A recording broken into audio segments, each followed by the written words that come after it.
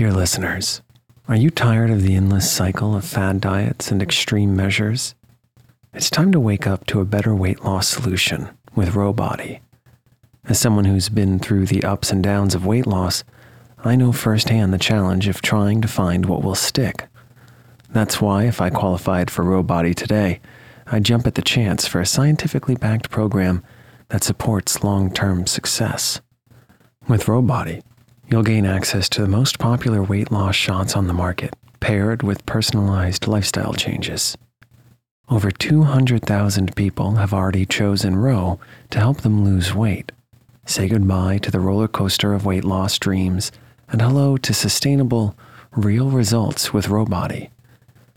Go to row.co/snoozecast. Sign up today and you'll pay just $99 for your first month and $145 a month after that.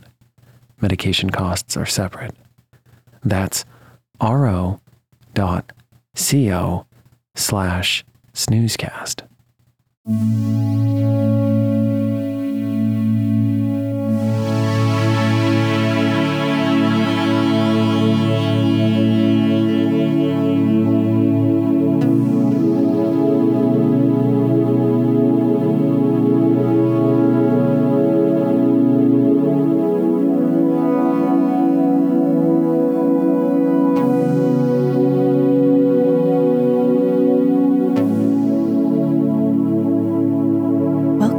Snoozecast, the podcast designed to help you fall asleep. Find us on snoozecast.com and follow us on Instagram @snoozecast to find behind-the-scenes content. If you'd like to get an email once a week with upcoming sleep stories and other news, subscribe to the Snoozeletter at snoozecast.com. This episode is brought to you by Standard Roses.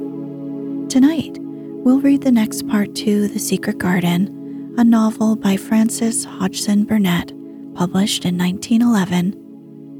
If you'd like to listen to this story's episodes easily in order, go to snoozecast.com/series. In the last episode, Mary and Dickon get to know each other. She brings him to help her with the secret garden. Dickon not only has a way with wild creatures, but also with plants. He teaches her how to learn if plants are wick, which means alive in his dialect. They both wonder at how the garden has been shut up for 10 years when it seems as if there has been some minimal maintenance done since then, according to Dickon.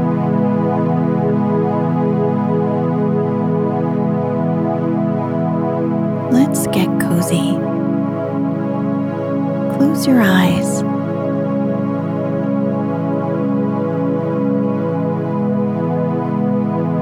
Relax your body into the softness of your bed.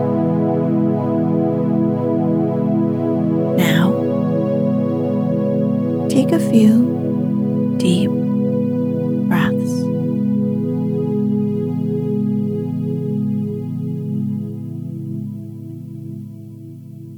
Mistress Mary always felt that however many years she lived, she should never forget that first morning when her garden began to grow.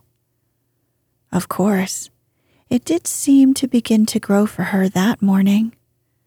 When Dickon began to clear places to plant seeds, she remembered what that awful boy Basil had sung at her when he wanted to tease her.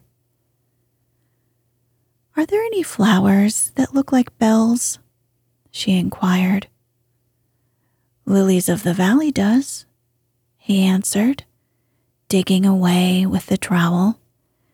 "And there's Canterbury bells and campanulas." "Let's plant some," said Mary. "There's Lily of the Valley over there already. I saw 'em. They have grown as close and we'll have to separate 'em, but there's plenty. The other ones take 2 years to bloom from seed, but I can bring you some bits of plants from our cottage garden. Why do you want them?" told him about Basil and his brothers and sisters in India, and of how she hated them, and of their calling her Mistress Mary quite contrary. They used to dance round and sing at me. They sang, Mistress Mary quite contrary, how does your garden grow? With silver bells and cockle shells and marigolds all in a row. I just remembered it, and it made me wonder if there really were flowers like silver bells. She frowned a little and gave her trowel a rather spiteful dig into the earth. I wasn't as contrary as they were. But Dickon laughed. He said, and as he crumbled the rich black soil, she saw he was sniffing up the scent of it.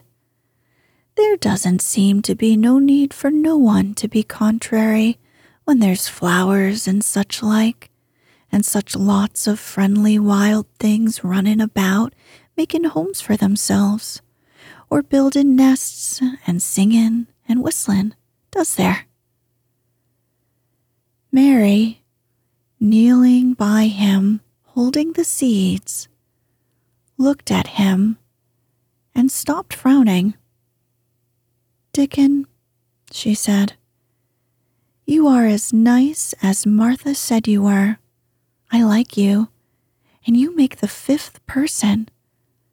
I never thought I should like 5 people. Dickon sat up on his heels, as Martha did when she was polishing the grate.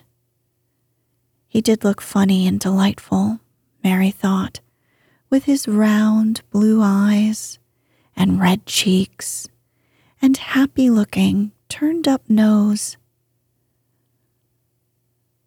Only 5 folk as thou likes, he said. Who is the other 4? Your mother and Martha. Mary checked them off on her fingers. And the robin and Ben Weatherstaff.